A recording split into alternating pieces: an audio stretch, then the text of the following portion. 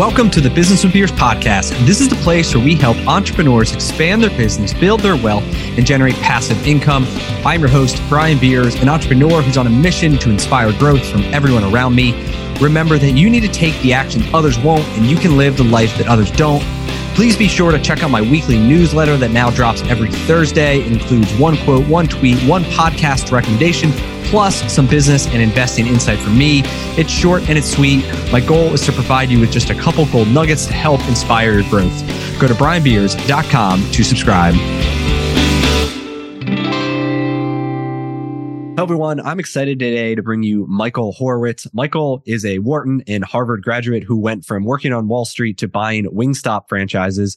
Today, he's the CEO of Streetlight Capital and Buckeye Restaurants, a franchise investment company that focuses on entrepreneurship through acquisition in the franchise space. Welcome to the show, Mike. Hey, thanks for having me. Awesome. So, enlighten me on your franchise journey, right? So you're in grad school. You got this obviously path of Wall Street, and why pursue franchising? What attracted you to the industry? So I started off not interested in the industry. I graduated business school in 2015, was really interested in entrepreneurship through acquisition throughout school, left school to try to buy a business and spent about a year and a half looking at everything except franchises. I thought I wanted the flexibility to make all of the decisions and do kind of anything I want with no constraints. I didn't end up succeeding in that effort and didn't buy a business. So went back to work to start making money again, but had seen other people having a lot of success in the franchise industry, particularly buying in top tier restaurant concepts. And so along with two buddies who were also looking to kind of get off Wall Street into something more entrepreneurial, we became shameless copycats and said, let's go find a brand that we think we can do this in. And about an 18-month search on that front on the side of our jobs led us to Wingstop. Okay. And so I guess first, why fast food? Like why that vertical versus fitness or auto or home service or anything else? Yeah. So the history of fast food has been 50 years of continued kind of growth and share of how people go out and eat. And it's been constant even through recessionary periods where people kind of trade down from more expensive food to less. So we love just kind of the long-term trends and the resiliency through cycles of the restaurant industry. And we also love that the restaurant industry is one of, if not the most mature and largest franchising segments. So we had a ton of different opportunities in different brands at large scale to get in and really build a meaningfully sized business. So we focused on brands that had over 500 locations and already a nationwide footprint. And there just aren't that many of those in other segments of franchising. So then you go and you find Wingstop. All right. So then let's get into, so why Wingstop? Then so you look at all these different things. I'm sure you looked at Wendy's. I'm sure you looked at Domino's and pizza and there's a million wings places too, right? So what was special about them? I think it really started with the unit economics story. Wingstops can put up pretty similar numbers to top tier burger franchises in terms of sales volumes and profitability, but can be built for a fraction of the cost. And so Wingstop will talk about investment sizes in the $400,000 range to open a restaurant. And those restaurants can make $150,000 to $200,000 a year. You don't see any type of cash on cash return like that in just about any other top tier restaurant segment. So that was super appealing as guys who wanted to go out and not just acquire restaurants, but also planned on developing several of our own. And then the other big factor for Wingstop was that it was a newer system. It was maybe 11 or 1,200 units in 2018 when we first started with the brand. There were tons of franchisees who owned 1, 2, and 3 units. There were not a lot who owned more than that. And so we thought we could come in and be a relatively bigger fish in a small pond in that brand, building and buying at the same time over kind of our holding period. Yeah. That's very similar to my story too. And even when we looked in Philly, I started in 2010, right around the same time, right? And then, we started growing in 2016. But even then, I think there's 75 stores. I remember counting 60 owners. It was something like that. We were the biggest and we had 6. And that, my dad had kind of built that. Right. And so we started picking them off. And today, there is, there's probably 5 owners now of those 675 stores. There's been huge consolidation of all these 1s and 2s. And, when I'm talking to people too about, trying to find a brand, you can execute the strategy. fragmented ownership is like critical. Yeah.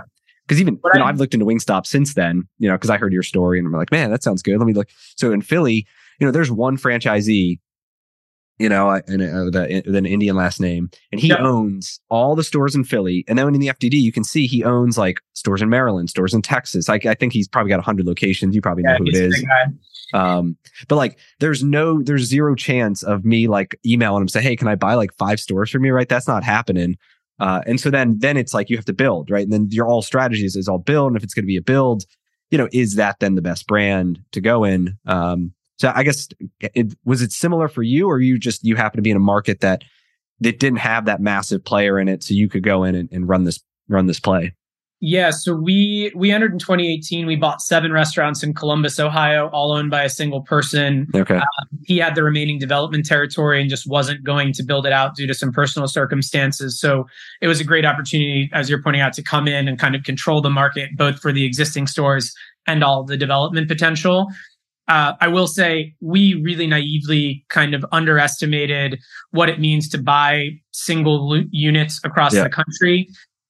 Today, if I had the opportunity to buy 1 unit in Philadelphia while I'm running restaurants in Columbus, short of an opportunity to build 10 more on top of that, I wouldn't even consider it. Whereas in 2018, I thought, of course, we'll buy in Philly, Florida, we'll buy wherever, and realized quickly, like, that's not a very scalable strategy. Yeah. So it's the exact same in my model too. So why is that? Why won't you, like, what's the maximum you're going to go outside your existing footprint, and why? I would say it probably has to be at least 5 restaurants in a market for it to make sense for us to go in. And that's really because you want to be able to afford an above store leader in that market who's going to supervise the restaurants for you, handle sort of corporate tasks in that market, work with the vendors locally, et cetera. And really less than 5, it kind of financially doesn't make sense to support the salary of that individual. So that's kind of the floor to me. What's the most? So that's like, mine's identical too. 5 is our minimum. We're going to go into a market, because we have similar unit economics. So it's, it's 150-ish, let's say, of cash flow a store. And we're going to pay that guy over $100,000, right? And then we got debt service and CapEx and all these other expenses on top of that. In mine, the guy can probably go up to 8-ish, 9-ish is like the max they can handle. Is it similar in Wingstop in your brand? I suspect that 8 or 9 is probably high for us. I think maybe 6, 7 is probably more typical. I think it depends a ton on how tight the geography is, how many of them they can visit in a day, and then just what the labor market looks like. We've kind of given our district managers a smaller scope to control right now, just because the turnover and the challenge of finding good people in restaurants is so difficult that if they're kind of constantly having a restaurant that's going through management changes, it's going to suck up a lot of their time. They can't really do that plus supervise 6 more stores. So we're trying to give them, a little bit better balance. So how many stores do you have today? 20. Okay. And can you say what they're doing in total volume or average unit? Or the run rate's about $1.5 million on average, but a pretty wide range on volumes. Yeah, so about 30 million total. Okay. Yeah, that's those are strong numbers too for like you said, to build one out $300,000-$400,000. Yeah. And so then. So you start with these 7. These are clustered. How long had that guy been in the system for? I think he built his first in 2018, so about 5 years. Or sorry, 2013, about 5 years. Okay, so relatively new, right? Yeah. In comparison to some of these guys who've probably been in it for decades, I'd imagine. The brand started in the mid 90s, so it was brand new to Ohio when the original developer came into Columbus and built those stores. So part of our thesis also was we looked at buying the stores. Their volumes were lower than the national average, and we actually still lagged the national average by a little bit, not as much. But you got to remember when you're going into a franchise system, where did this brand start? How many stores do they have in those kind of core markets? And those are not going to be what your restaurants or your stores do in a brand new territory that you're first building out. But you got to make the bet that, hey, if this works in Dallas and Los Angeles, it's going to work in Columbus over time as people become aware of the brand. Yep. Yeah, for sure. So how did you find those?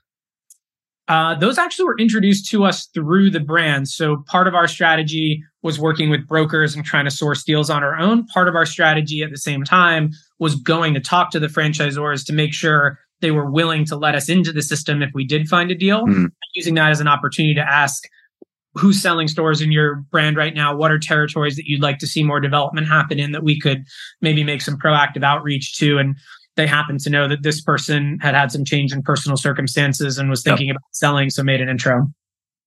And how much conversation did you have with them prior to that? Like, did they get to know you pretty well, or was that like pretty early? We'd had a couple conversations. We met in person at a franchising convention with some of their development team. I don't believe we did our discovery day until we had this deal identified, certainly not signed, but at least there was something meaningful on the bone to go do that. And, that's a full day meeting the whole team, visiting the restaurant, et cetera. Yeah, because a lot of people want to execute the strategy, right? They want to buy existing, profitable, franchises, but it's really hard because franchisees want to sell to other franchisees, right? It's generally easier, it's quicker, they're already approved, right? And so a lot of times, what I've heard at least is that in the experience is if someone wants to sell, like the franchisor usually will help try to get another franchisee, in Cincinnati or Lexington or wherever, to come in and take them over. And then it's kind of like if nobody wants to do it for whatever reason, positive or negative, then it's kind of like, all right, now we can start shopping it. So do you think that was similar in yours? Did other people look at this and just like geographically it didn't make sense or whatever the resources were?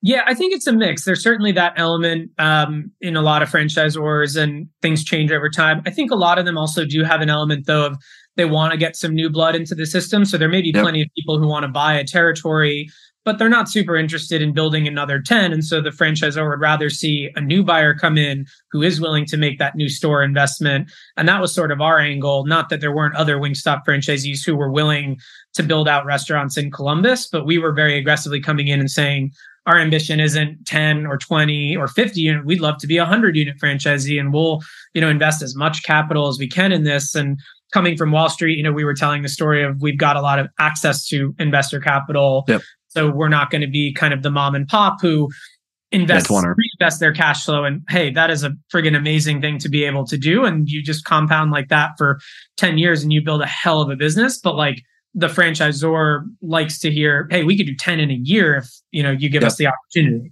So did you sign a development agreement then when you bought the stores to also open? How many locations? We did. It was 5 initially. And then when we finished that 5, we picked up another 5. Another 5. Okay.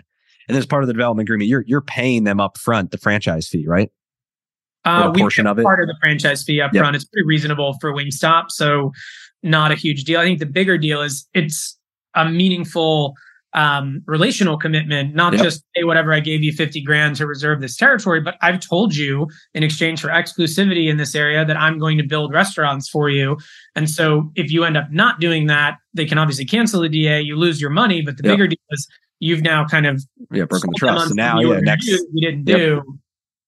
Yeah, that's what I think for a lot of people who don't understand like area development agreements, right? It's an option. You are buying an option to say, I'm gonna put this money down, have the right to develop this territory or these locations. It's not an obligation, right? So if you decide, hey, I don't want to spend the $2 million to build out these 5 stores because whatever you can, but you're losing whatever you paid for that option. So in your case, whatever $20,000 a store that you paid, so you paid them $100,000, whatever it is. That's what you have up to lose if you don't go through with it. Like you said, relationship wise, now like they had these high hopes and now they're like, all right, this guy's like doesn't follow through on anything he says. He doesn't have access to capital. He's not that good of an operator, and then they may not be bringing you deals anymore, right? So, so you went through on all those. How long? So you bought these 7. When did you start developing the first new one? How long after? Started work on the first new one probably 7 months in, I think, early 2019, and it opened just over a year after we completed our first acquisition. Okay. And what was that? What was that experience like? Like, I'm sure there was some learning. Like, what was the biggest challenge with that? I think the biggest challenge, honestly, was just kind of getting all of the pre-opening stuff ready. The construction, Wingstop was very helpful and supportive.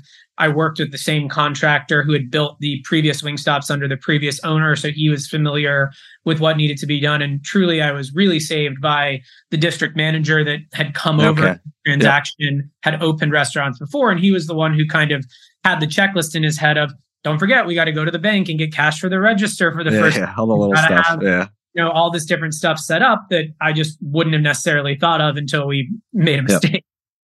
And do you typically try to go into existing, places that already have all the ventilation, or are you also building out ventilation for these things? we're almost always building out the hood system because it's specific to our fryer. Okay. In a great scenario, maybe there's working HVAC that we can kind of take over, but we need a lot of it. Those kitchens get hot under the fryers. So we're usually just stripping it down and doing everything new ourselves. Often we can get decent tenant improvement credits from the landlords, because another great aspect of the Wingstop model is we're not building freestanding units. We're not going into the best shopping center in town. We're going into like a B minus, right? Yeah, strip center. And we're probably the most prestigious tenant center. And so we're bringing some value by putting our logo on the wall. Yeah, for sure. So how much does the location play into the success of like the actual address of the business? Like, is it critical? Like we looked at Little Caesars years ago, and Little Caesars, like we were told, if you pick the wrong address, like even if you're the best operator in the world, like there's a high chance that you're not going to make it because there's not enough parking, because there's not enough like the direction of traffic when people are, leaving, because it's a dinner item, right? So if it's in the wrong direction, there's all these factors that were kind of hard to know as an outsider. In a location you look at, think, oh, this thing's great, but the rent's good, whatever demographics, but then it would fail because there was these things that you just didn't really know about. Is that similar, or can you kind of go like anywhere, and as long as you execute good, you'll be okay? Yeah, it's interesting. I would say the location is becoming less important for Wingstop because of how prominent we are with delivery. Grubhub. Yeah, exactly. So, if you're a drive-through, 1,000%, you got to be where the car easily swings off through the drive-through lane back on their same route with minimal disruption. With us, we're sending a huge percentage of our orders out via delivery, and then a huge remainder of that portion are people who are placing call ahead or online pickup orders. And so they're finding us online, they're placing the order online, they're just driving to our destination. They're not driving by, seeing Wingstop and deciding, let's pop in and have dinner. Yep. Yeah, for sure. Yeah. And when we were looking at this was like 2017, this was like way before any of that was, like it is today. Good. So then what's the growth plan from here? How many more can you build throughout Columbus? Is it like you're getting into new markets? Like what do you see as your next like big jump? Yeah. So we bought in 2 neighboring markets over the last couple of years, Cincinnati and Dayton, Ohio. Yep. So both of those came with additional development options as well. So we expanded the development agreement on top of the 5 I mentioned in Columbus to have territory in Kentucky, Cincinnati, up towards Dayton, et cetera. So we've got all of that kind of development available to us, and that's sort of like the near term. I'd still love to do additional acquisitions, but unfortunately, the dowside of picking a really hot, really strong brand is that other people are hot on this trail as well, and acquisitions are competitive. And so, we'll see kind of where that ends up. Okay. So how many do you have now, like the rights to develop, or you paid for? An additional 14 on top of the 20. Okay. In those 3 or 4 markets. Okay. Yeah. Have you thought about going into other food brands? Not really. I think honestly, the labor environment is insanely challenging, and I know Wingstop, and we built a team that knows Wingstop and can run Wingstops. And so the leverage to me on continuing to expand in that brand versus having to learn a new system and train people in other processes and stuff like that is less interesting. I've thought about other franchise brands outside of restaurants, but truly, as I'm sure you can attest to, the labor environment in a lot of these brands is really challenging. And it's kind of top of mind for me with everything I look at is what are the type of people you have to recruit? How many of them are there? And, what does that kind of management look like when you've got a business up and running? Yeah. Yeah. A lot of people ask me this, right? So why don't you have all these different brands, these franchises, right? And I think a lot of it becomes like the franchise, it becomes like rinse and repeat, right? You can bring on a new location, you can grow in a new market, and like you have some issues, but there's no like new problems. Like there's probably not anything that happens tomorrow that like hasn't happened before, and you already know how to fix it, what to do, how to like make sure it doesn't happen again or reduce the likelihood, right? And like, but then if you get into all these other concepts, you have like all these different brands, all these different like compensation plans, tax returns, leadership, macro things, marketing plans, like franchisor relationships. And it's like, so then you're diluted and split into like 4 or 5 different directions versus like taking that energy and it's like one thing that you can make pretty big. Right? Yeah. And a big thing I've learned is that having a growing business that gives people the opportunity to advance into new roles is a huge way of attracting the most competitive, scarcest talent in the space. And so we certainly have people working with us today who it appeals to them that we have the ability to continue growing, and they could oversee multiple restaurants or step up into other leadership roles. Not that you couldn't transfer a great person from Wingstop into Taco Bell. I'm sure you could, but it's going to be materially harder than saying, hey, we have an opportunity for you, great assistant manager, to jump over and take over as GM of a slower volume store 20 minutes away and as your first shot. And we know you know Wingstop. We don't have to retrain you in a new brand. It's a lot easier. Yeah, we always say the bigger our world gets, the more opportunities that get created kind of within it, right? For somebody to grow. And it's the same thing with yours. But the interesting thing on the food side, though, is you do see a lot of the bigger operators do operate multiple brands. So it's probably part of the thing of once you get to a certain scale, then you can have this like really good CEO, and it's not you, it's like your right-hand man, right? And like he's 100% all in. That then, I mean, that's where I'm at. Like once we can get to that point where it's like success is not dependent on me, it's dependent on the team we built. Then I think at least that's how I'm thinking about it. And food seems to be, I don't know, food seems to be a little bit, maybe I'm not in the business, but it seems to be that you can like transfer from one to the other. And a lot of the like, the things apply, versus, I mean, at least on auto side, it's like, it's completely different. So how do you go about creating culture? Like, what do you do to battle turnover? I guess, how many employees do you have? And like, let's start from there.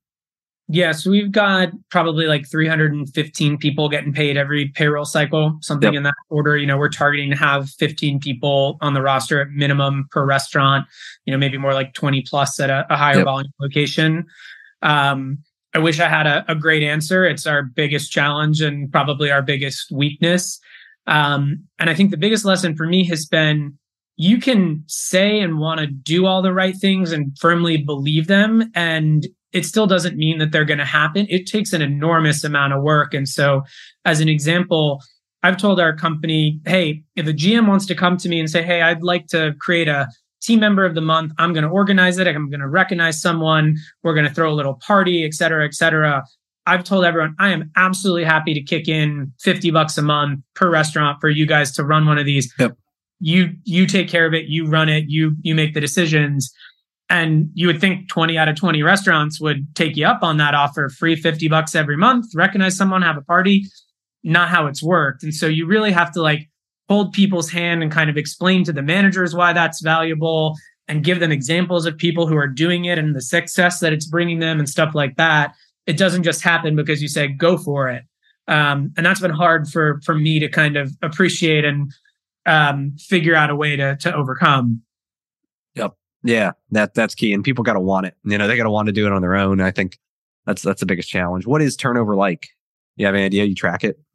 We track it. It is embarrassingly high.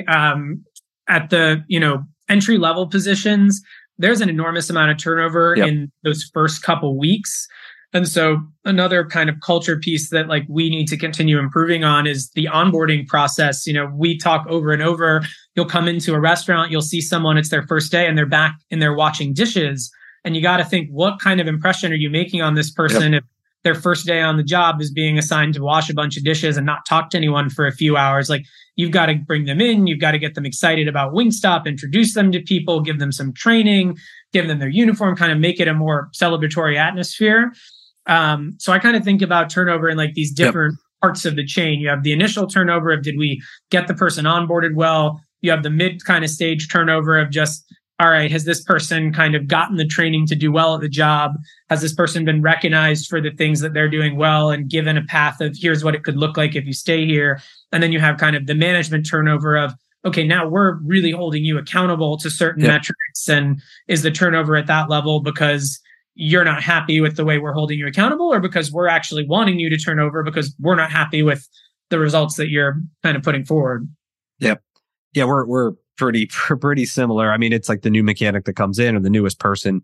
It generally the last one in's the first one out, or whatever. They're the most they quit, and so we're going through that same thing of looking at onboarding. How do we get somebody involved with the culture? And that's what we feel. We're at like 100%.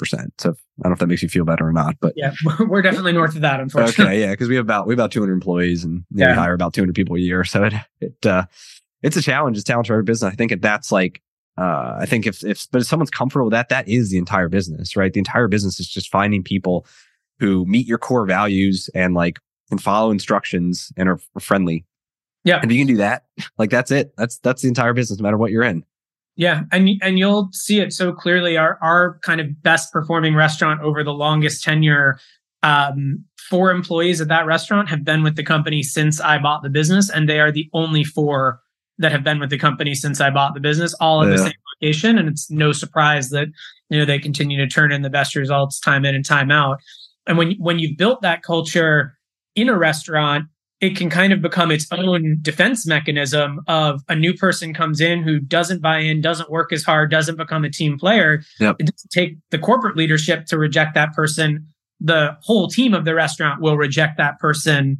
Vice versa. I was in a restaurant a couple of weeks ago and met a new team member who was on her phone for maybe a half hour out of the hour and a half I was there. And the GM aside before leaving and said, look, the longer you let that go on, the other people who are doing all the work in this restaurant are going to become resentful, and they're going to become bad employees because they're going to see that this person gets acceptable. Why shouldn't they? Yep. They're getting paid to watch YouTube. So when you go back to, I know you mentioned earlier that you go back to Harvard and you'll talk to some of the students there. What are some of the biggest myths about franchising that you had, you think that they believe that you try to bust? Good question. I wouldn't necessarily say that some of the myths are wrong. I just think that people don't necessarily appreciate the other side of it. So you think about, hey, I don't want to buy a franchise because I want to make all the decisions about how this product or service works. And I want to set all my prices and I want to feel free to tinker with all that stuff. And like, great, that sounds really good.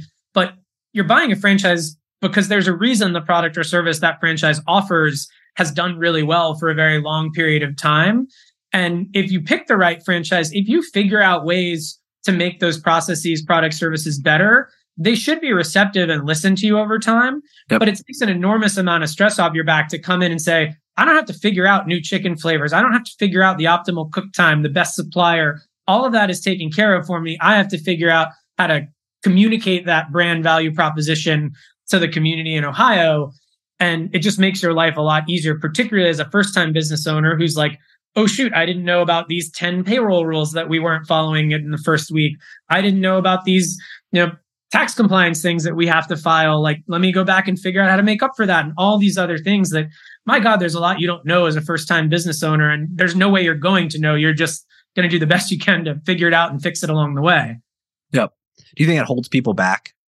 Like that fear of all these things I don't know and they're going to mess something up? Do you think that's a fear for a lot of people? Certainly did for me. It's part of why I do entrepreneurship through acquisition instead of try to start a company from scratch. I knew I wasn't the kind of person who could make the 1,000 big decisions you have to make to get a company off the ground. I wanted those done and then to come in and figure out which of those decisions I could improve on or, continue to advance. Okay, great. So is that what you think? So what do you think your biggest mistake is that you've made so far in all this? Honestly, I think the biggest mistake has probably been not understanding this culture piece sooner.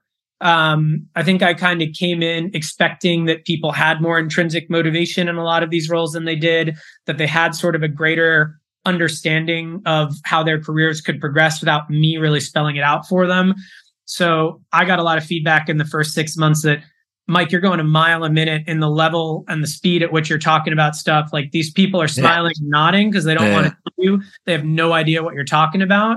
And so learning to kind of take a step back, be a lot slower, be a lot simpler in what you're trying to communicate, do it over and over again, and then follow up a million times to make sure, did you understand what I said? Do you have questions? Are you concerned about it? Et cetera, et cetera. It took me a while to kind of learn those lessons.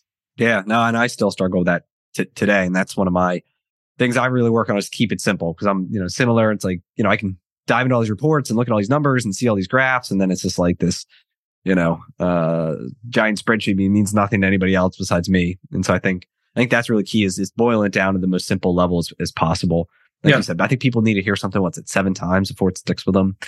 So like, well, it may be repetitive to you. For them, they got to hear it, and you got to hear it too. Like when you're learning stuff. Yeah, and everyone learns things different ways, and so you might want to try saying it several different ways as well to find the one that clicks for that person. What is the way I might want to learn, or internalize something is not necessarily the way somebody else does. And so continuing to kind of figure out this person learns this way, this person learns that way. Everyone's different. Yep. That's awesome. So I guess my final question is around kind of the funding of it all. So can you talk a little bit about how you funded this initial one, and then that's what the future growth? What does that look like? You taking on debt with equity partners? Yeah. So I started this venture actually with two of my best friends from business school. We wanted to run a business together, be entrepreneurs together. So we found Wingstop together. We did this deal together, and the three of us funded all of the equity ourselves with a bunch of debt.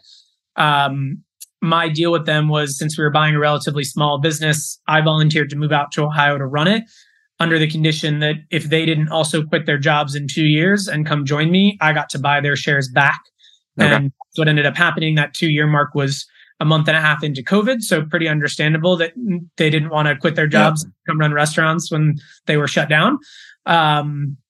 But got super lucky in that Wingstop has been a great brand overall. COVID provided a huge tailwind behind that. So it enabled us to do a big refinancing in 2020 to get some new debt, help buy my partners out. The new restaurants we had developed out of existing cash flow were doing well. That generated some more cash flow. So kind of the flywheel for other acquisitions and development, along with, a meaningful amount of personally guaranteed loans. Yep. All SBA, or did you go other routes? Actually, not SBA. We initially got SBA offers, thought that's the way we would go. And another benefit that we didn't understand at first about franchises and QSR in particular is that there are dedicated lending groups at a lot of banks for franchise and restaurant franchise in particular portfolios. And if you can find the right ones that fit your kind of size tier, they know the brand super well. They've got tons of loans to all sorts of different franchisees, so they know the performance. Yeah. Pretty willing to give you very competitive loans. So we initially worked with PNC Bank, and now we work with Huntington Bank. Okay. Yeah, Huntington Bank. I'm familiar with them. I know they do a lot of stuff in the franchise space, more than just food. Awesome, cool. So any last words of wisdom for anybody else kind of in your shoes, looking at entrepreneurship through acquisition? Maybe they're looking to get into a franchise system and, follow your path. Any advice? So actually just today we released AJ Wasserstein, a hugely successful search fund entrepreneur and investor, now a professor at the Yale Business School.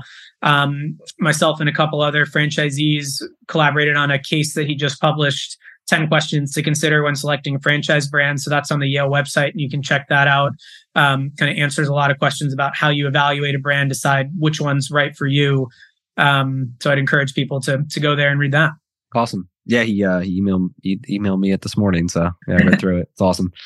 Cool. I appreciate you coming on and sharing your story. Very inspirational. I think, shows like what's possible. You can build, huge cash flow and wealth, through franchising and make a big business out of it, no matter what the industry is. So cool. So where can people connect if they want to learn more about you or reach out?